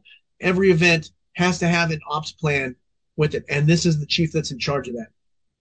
So that's how seriously we take this now in Las Vegas. I can only imagine. Especially the frequency with which you deal with the events, not necessarily bad things happening at those events, just the possibility because of the frequency. Yeah. We have Formula One. Go ahead. No. You're good. Yeah. So we have Formula One's coming for the first time in November. All right. As big as the events that we've had in Vegas, they say Formula One is going to be the biggest event in the history of Las Vegas. Wow. They're expecting 400,000 people to come for a week. This race is a week-long thing. Right? And there's the race is only a 3-hour race on Sunday, but they're going to race down Las Vegas Boulevard. Right? I mean, think of this. It's bigger than New Year's Eve, and then we're going to put race cars on it too. Right. Throw that on top. Right. On down Las Vegas Boulevard. Race cars down Las Vegas Boulevard. Beautiful. I'm not even sure. Sometimes they're just inside jokes, and I don't know what they are, but it's what size tie rod is the best for getting a kangaroo out of a wheel arch. I don't know. Who said that? That's from Gerard Mann. Oh, Gerard Mann's a guy he's from Australia. He's from Victoria, Australia. I might have been hitchhiking through Australia one time in my life. We might have hit a kangaroo, and we had to pull the kangaroo out of the wheels. It's a long, disgusting story. But if anyone out there is looking for advice on how to remove a mangled kangaroo from the duals of a semi-tractor trailer with fuel on it, you call me, because I'm now the expert of that. Subject matter expert. Yeah, I'm the subject matter expert of that. Gerard Mann's legend too. That's a strong dude right there. Love it. Okay. I never know when I'm asking a question if it's an inside joke or an outside. But I love to ask people books that you think firefighters should be reading. Perfect. Yep. Not a book, but a publication, Corley. Fire Department Training Network from Jim McCormick out of Indiana, right? I believe that is personal opinion. And I mean, I know him. I wouldn't say we're friends, but I tell you what, I believe that is the best fire service publication you can get. It is, yeah, right there. It's the latest 15, one. It's 15 pages, right? And you couldn't pack more. Yeah, Mike Lombardo basement fires. I read that on the plane coming out here. I don't think you could put more relative information in 15 pages. No advertisements. Okay. It's $60. It's $60 a year. Okay. I think that should be in every single firehouse in America. Every single firehouse. And if you can't afford $60 a year, all right, have the guys pitch in. Everyone pitches in $5. Okay. And if that's, here's how strongly I feel about this, Corley. If that's not an option, I will buy the fucking publication for your firehouse. That's how strongly I feel about that publication. If you can't afford it, I will send you a subscription to your firehouse. That's how good that goddamn publication is. It is. I cannot argue, dude. You just got max points, 100%. I'm not sure I've ever given out max points on Booker books, but you just got them. Something else I love, Corley, same thing. Fire Engineering Magazine. Every firehouse in America should have a Fire Engineering Magazine on the kitchen table or somewhere in the common area. Young Firefighters, Corey, I really like that Pass It On. The 3 Pass It On books from Billy Goldfeder, right? Goldfeder, yeah. Fantastic information there. Young firefighters, just great information in there. Right now, what I'm reading, Corley, related to high-rise firefighting, it's a book called Show Me the Bodies. I got it right next to me. Show Me the Bodies. And this is by a investigative reporter, Peter Apps, not a firefighter. This is going through the Grenfell Tower fire in London in 2017, I believe, and the failures. It is shocking and disturbing that everyone in London knew. They knew what those buildings were built of. They knew how dangerous they were, and they decided not to fix those buildings. And it's not a technical book. It's not a tactical book. It is just shocking. If you're interested in high-rise firefighting and how that actually played out and why that played out, that's an interesting read too. Nice. Very nice. Another book that I really like, Tactical Firefighter. Tactical Firefighter is written by Matt Worley, Rob Wiggins, and Mark Vanderfeist. Okay. All right. And it's kind of it doesn't dig too deep. Again, for a young firefighter, it touches the tops of a lot of good topics, and they put it together really well. Those guys are good writers. Okay. They're good. They're good writers. I appreciate that book. High Rise Firefighter. You have to have McGrail's book. You have to have McGrail's book, and then you have to have a book by a retired chief out of Texas. I believe it's Houston. I wrote it down because I didn't want to. Matt Stuckey, Firefighters and High Rises by Matt Stuckey. It's a smaller read. He really focuses on air movement through air and smoke movement through stairwells and stuff like that. Really, really good book. Oh, really good book. Solid. Yeah, so they all said Stuckey. Yeah, quite a few people. No, absolutely. Beautiful. Love it, man. I love finding the new books and the old books and reinforcement of books that I love. So we have a thing we do. You've already got max points once, but we have a thing we do on the weekly scrap. It is called the next 5 questions for firefighters. You are officially the last person who's going to be asked the next 5 questions for firefighters, because 200 is the next episode, and we're going to unveil whatever the next 5 are going to be. So, and including what they're going to be called, because we've been debating it. We've been debating it in the Vigilante, saying, what are we going to call the next? Or is it the next? 5 questions version 2.0? There's all these different discussions. But basically, there are no right answers. They are strictly your opinions, and the points are arbitrary, and they're handed out by me with the help of the audience. So my question for you, Clark Lamping, is, are you ready for the next 5 questions for firefighters? I'm ready, brother. I'm ready. Here we go. Number 1, what single characteristic makes the difference between a run-of-the-mill firefighter and the go-to badass firefighter? I would say, Corley, that is love. It is love. You have to love people, right? If you truly have this job because you love people and you care about people, I can teach anybody. You give me a room full of chimpanzees, I can teach chimpanzees how to pull hose. I can teach chimpanzees how to throw ladders. I can't teach someone to love their community. I can't teach someone to love their brothers, to love the fire service. If you show up to the fire service because you truly love people and you want to help people, the sky's the limit for you, brother. The sky is the limit for you. You can do anything you want.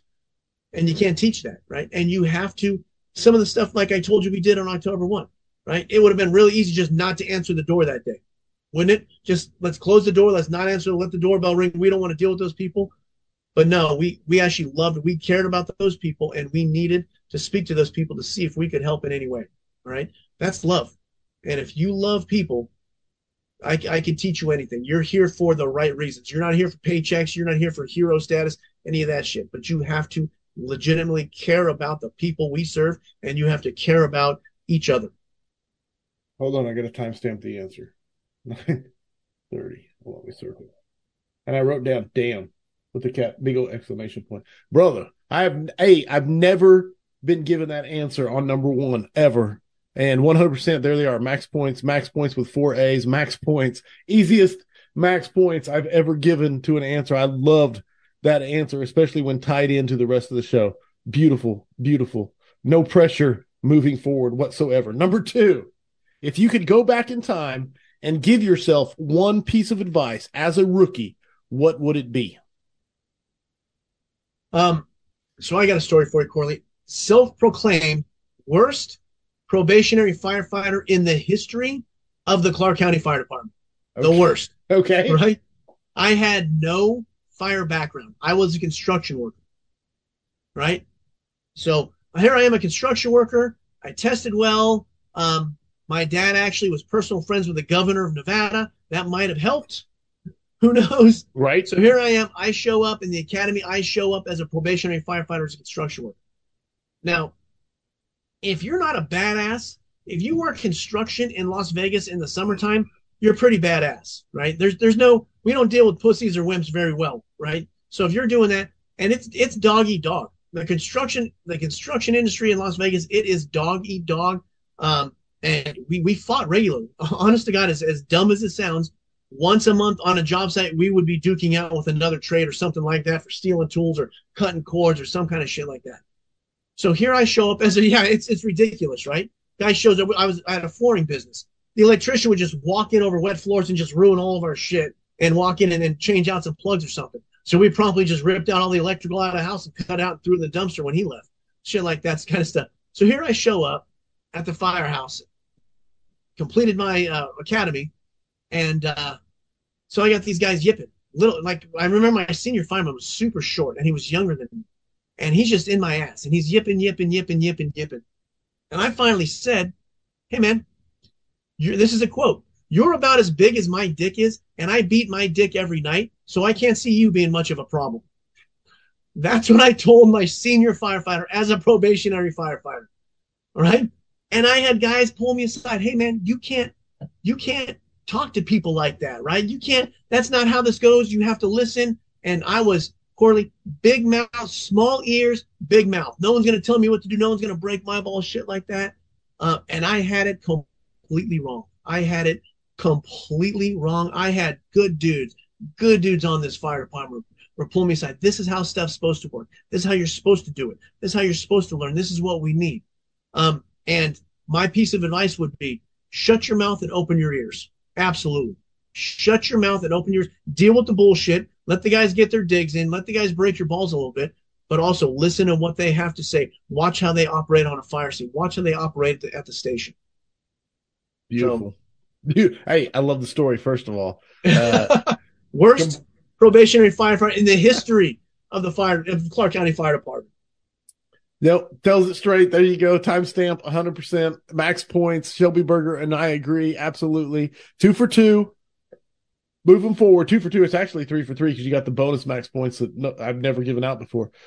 Number 3, which we already kind of touched on. So this one is almost a gimme because I honestly think you can change it up a little bit if you want, but it's what is your favorite training drill?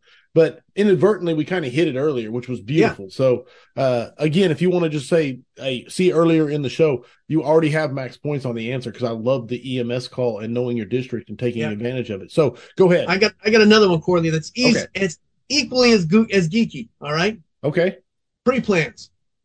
Pre-plans. Yeah, that is equally as geeky. I love, right? And again, we stretch hose, we throw ladders, we do all that stuff. But the value we get out of a pre-plan and talking about, okay, if it's on fire, what are we going to do? And the in-depth conversations we have with firefighters, fire staff, all the employees. All right, I want your opinion. If it's on fire, what should you do? What do you think and why? How about you? How about you? How about you? And we go through, and I can figure out how these people are thinking, how my firefighters are thinking. What is your thought process? What should we do? And then we actually take measurements. We talk about hose lays. We go to the roof. We don't go to the roof to look at the roof. We go to the roof to plan ventilation. We go to the roof to, okay, if it's on fire, how about this? How about this? We talk to the owner or the manager, and we tell that owner or manager, hey, if it's on fire, what's your evacuation plan? And you know what we find out 95% of the time, Corley? They don't have one. They don't have one. Right. They don't have one. You've got a business with 300 employees, and you don't have an evacuation plan. You know what that does to us, right? We show up, and you got 9 guys out front. You got 45 guys out back. So how many people are missing? I don't know. Where are they? I don't know. Right. So it gives us a chance to educate also that, hey guys, I need everyone have, just like we tell the kids, right? Have a meeting place, the mailbox next door type stuff. Assist them to that, and we'd be happy to come back, and I would happy to draw it out for you. But I think the value we get out of an hour and a half pre-plan, the amount of knowledge we can bestow on people, and the amount of talk that we can do. And we get the hoses off too on a pre-plan. Regularly, we get hoses off the rig. We stretch dry into these businesses during a pre-plan, right?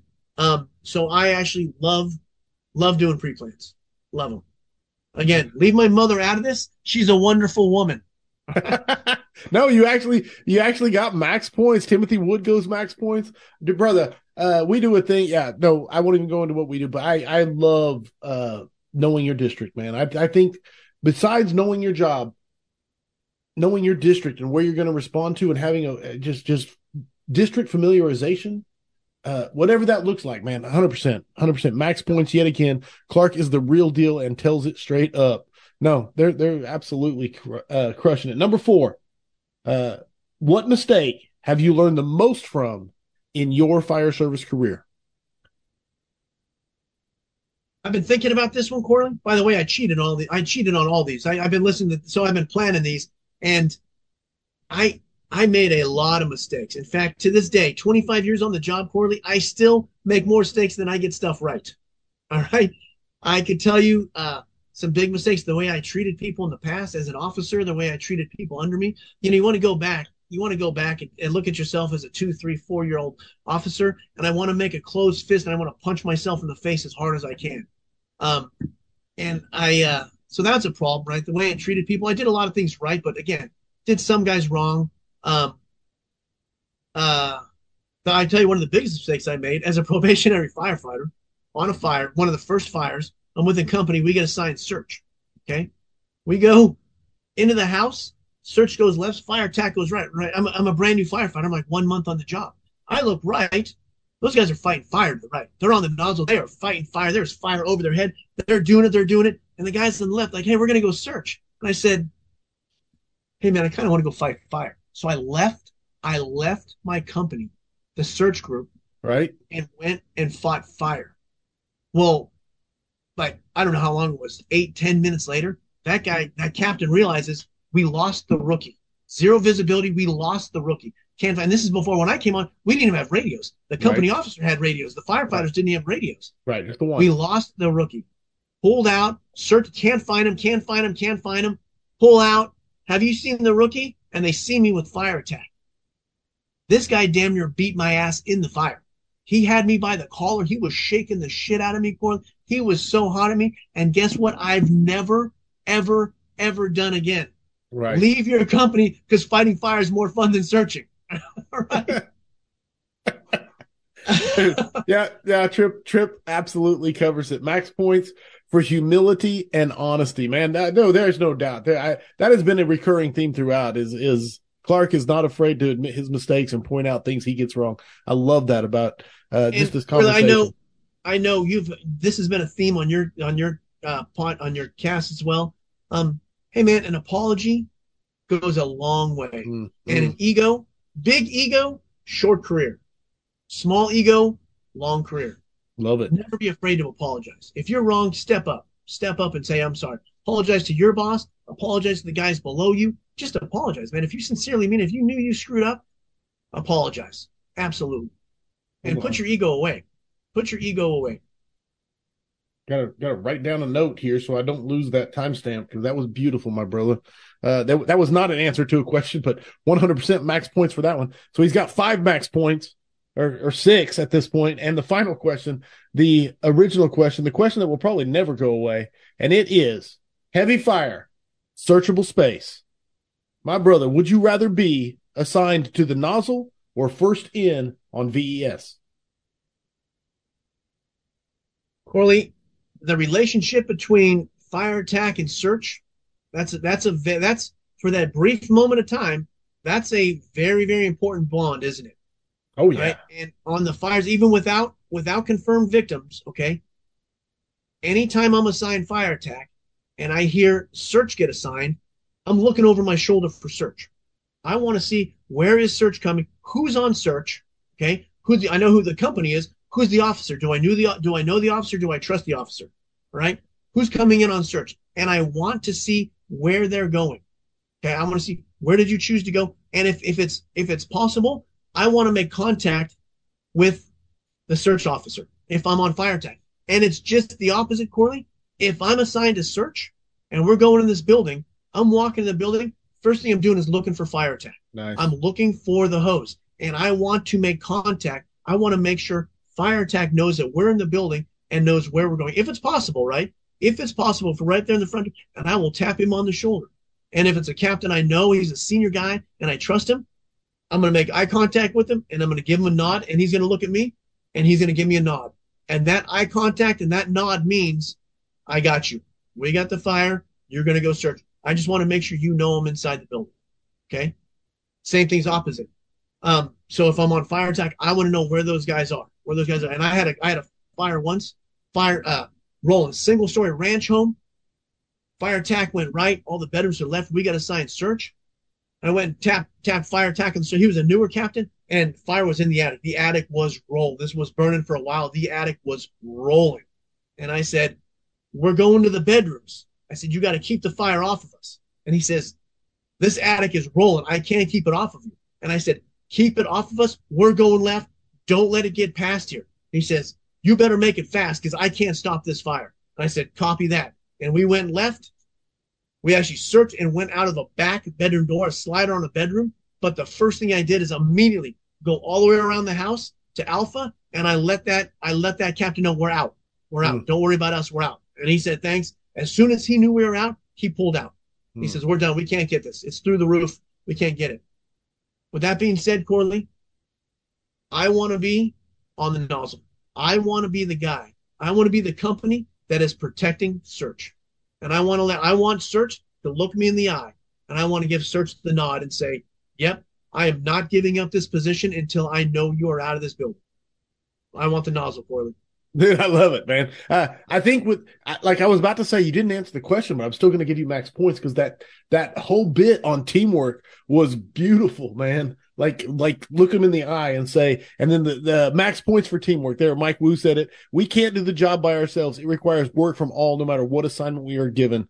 And yeah, dude, you just crushed the next 5 questions for firefighters with 2 bonus max points mixed in. I'm not sure anybody's ever gone 7 for 7, but you did it in the official last version of the next 5 questions for firefighters. So Clark Lamping, with that being said, you officially made it 199 scraps in the books.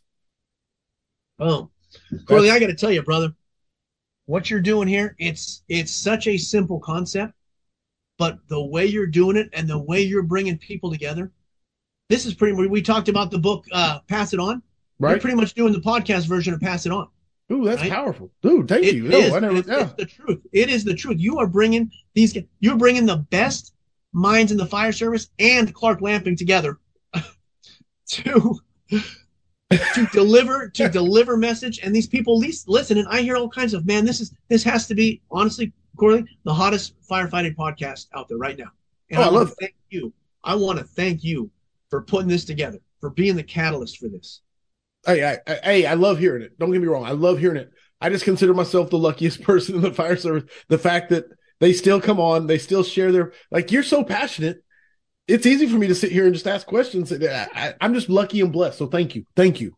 I'm very proud of it. Do not take that wrong. I'm so proud of the scrap. I'm so proud of my network and all the guests that, like, me and you have talked a few times. We talked to the FDIC, we talked to HROC, but when a scrap is over, I almost feel like this connection.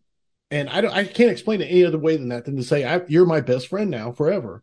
And that's just the way it is. I can call you up on the phone because I can't explain it any other way than that. And I have 199 friends now that are huge movers and shakers in the fire service. And I'm like the luckiest person in the fire service. So thank you.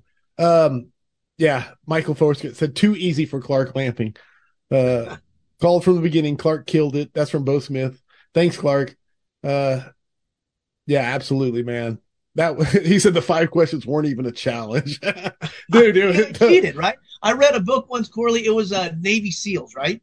And I can't remember. I think it was called Raising Men, which is also a fantastic book. If you've got kids, boys or girls, this guy, Raising Men, he talks about raises your kids, be there for your kids and protect your kids like he protects a SEAL team. And I'm not sure if it was his book, but a Navy SEAL once said, we don't fight fair. The SEALs don't fight fair. We don't fight fair.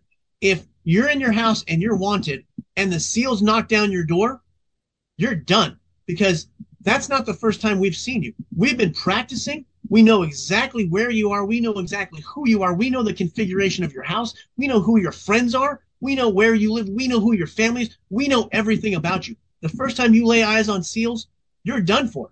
And he says, we cheat. We don't fight fair. So, Corley, I cheated on this. I prepped. I watched all the scraps. So I cheated. Then it was a well-earned max points because you absolutely crushed it. Jeremiah King said, Eric Davis is the author. Great book. Martin Rafik said, great book. No, 100%. Love it. So there you go. Another book added to the pile to read. Clark Lamping, thank you, for an amazing evening. If someone wants to get a hold of you, reach out to you for a class, just to get in touch with you, ask you questions, how do they do so? Facebook. I think, Corley, I spend more time on Facebook than a 16-year-old girl. I love Facebook. I've got a lot of friends, just networking. It's fantastic. So you can get me on Facebook or my first and last name, Clark Lamping at hotmail.com. I'm so old that I still have a Hotmail account. Hotmail, yeah. Me and I think Vincent Dunn still has a Hotmail account. He said that way. And I just want to throw this out there to everyone out there, if you're listening. If there's anything I can do for you professionally, don't ever hesitate to reach out. Like I said, I already offered everything we have in Clark County, all the manuals, everything we have. I'd be happy to email it to you. Please take advantage of that. And personally, also, if you're coming to Vegas, and everyone comes through Vegas, if you're coming to Vegas and you want to go drink beer, the 2 things I hate most, Corley, drinking beer and talking about fighting fire. The 2 Right on. I catch your sarcasm. Right? So if you're in Vegas and you want to catch up, please look me up. If I didn't want to see you, I wouldn't be putting this out there. All right? Right on. If you're coming to Vegas, right, I don't know, and you don't want to talk about fire, maybe you're coming with your neighbor, maybe you're coming with your wife, maybe you're coming with your neighbor's wife, right? Whatever the circumstances may be, all right? If you want hotel reservation or recommendations, dinner recommendations, anything, you just want to come by the firehouse and have lunch, please don't ever hesitate to reach out. There you go. I'm looking forward to my next Vegas trip now. It's been a few years. I'm looking forward to it. I am, man. It's going to be great. Love it. FHV, Firehouse Vigilance facilitates a sense of belonging and ownership and connection that is at the root of what it means to be a firefighter. Sharing knowledge and stories and fellowship fills a void in the fire service, particularly for the passionate who may feel disenfranchised or just can't get enough of this righteous stuff. That is a beautiful write-up, man. I absolutely love that, Amanda. That's from Amanda Miller. Yeah. Beautiful, beautiful. Hey, Amanda Miller gets full points. And she gets max points on just the got max. Right? So there's the 8th max points on the same episode. There you go. All right. Where am I at? Vigilantes. If you're not a member of the Cool Kids Club, the Vigilantes, go become a part. We're doing stuff like the V90, the exclusive merch, the Vigilante meetups. Holy crap, those have been amazing. They've been happening. So I can't say enough stuff about the Vigilantes. It's this really tight-knit group. And it's $5 a month. It's the cost of a cup of coffee, and you're a member. We do meetups whenever we have conferences. Go ahead. Sorry. Second best $5 a month I've ever spent, Corbin. Second best. I was going to say FTTN is pretty powerful. I gotta say it. But no, I agree with you. I love my whenever I have an idea, I run it to the Vigilantes and run it through their filter, and they are awesome at saying yes, no, maybe so, or that's stupid. That's great. And hey, you got to love the fact that you have friends that'll tell you, hey, man, that's stupid. That's stupid. Don't ever say that again. Please don't ever do that again. That's it. The badass scraps continue. I'm not going to lie. I'm super excited. July 13th. So 11 days away. We're going to be 8 days into the V90, and Kurt Isaacson is doing episode 200. He's hyped about it. I'm hyped about it. We're going to try and break the internet once more. The brand new, whatever they're called, next 5 questions, 2.0, 7, 8, whatever it's going to be, is coming July 13th. Kurt is back and he is fired up. My brother, Clark Lamping, thank you for being such a phenomenal guest. Bro, I've enjoyed this evening immensely. That's good. I did too, Corey. I can't believe that I am included in your circle of friends. No, 100%. Dude. Hey, here's the thing. You'll find out. I just pick up my phone sometimes and call people and say, hey, how's it going? I have a question. You got a minute? And it's just the way it works. And so now you're officially in the random call circle when I have questions. But if we do a thing after the scrap called the after party. It's 20 minutes. Vigilantes get to come in and it's very informal, and we just kind of chat about the scrap that we just had. So you're invited because you're the guest, obviously. So I'm coming, brother. Okay. We just started doing it recently, so it's not a set thing yet. I will post that link in the Vigilantes group as soon as the scrap ends. Of course, Clark is going to show up, hear the feedback, thoughts about the episode. We can be as honest as we want. We can tell him, as brutally honest as we want to be. You can't hurt my feelings. Let me have it. Audience, 100%. You make the scrap magical. It would not. The discussion tonight would not have happened without you. Like, there would have been a discussion, but the one that we had tonight was so awesome because of your insight and your picking into it. So thank you for tuning in live. I love you all. Remember, mutts don't scrap. I hope the tones stay silent unless it's burning. Everybody, stay safe out there. Thanks for listening to the Weekly Scrap. Please subscribe and please share. We'll see you at the next episode.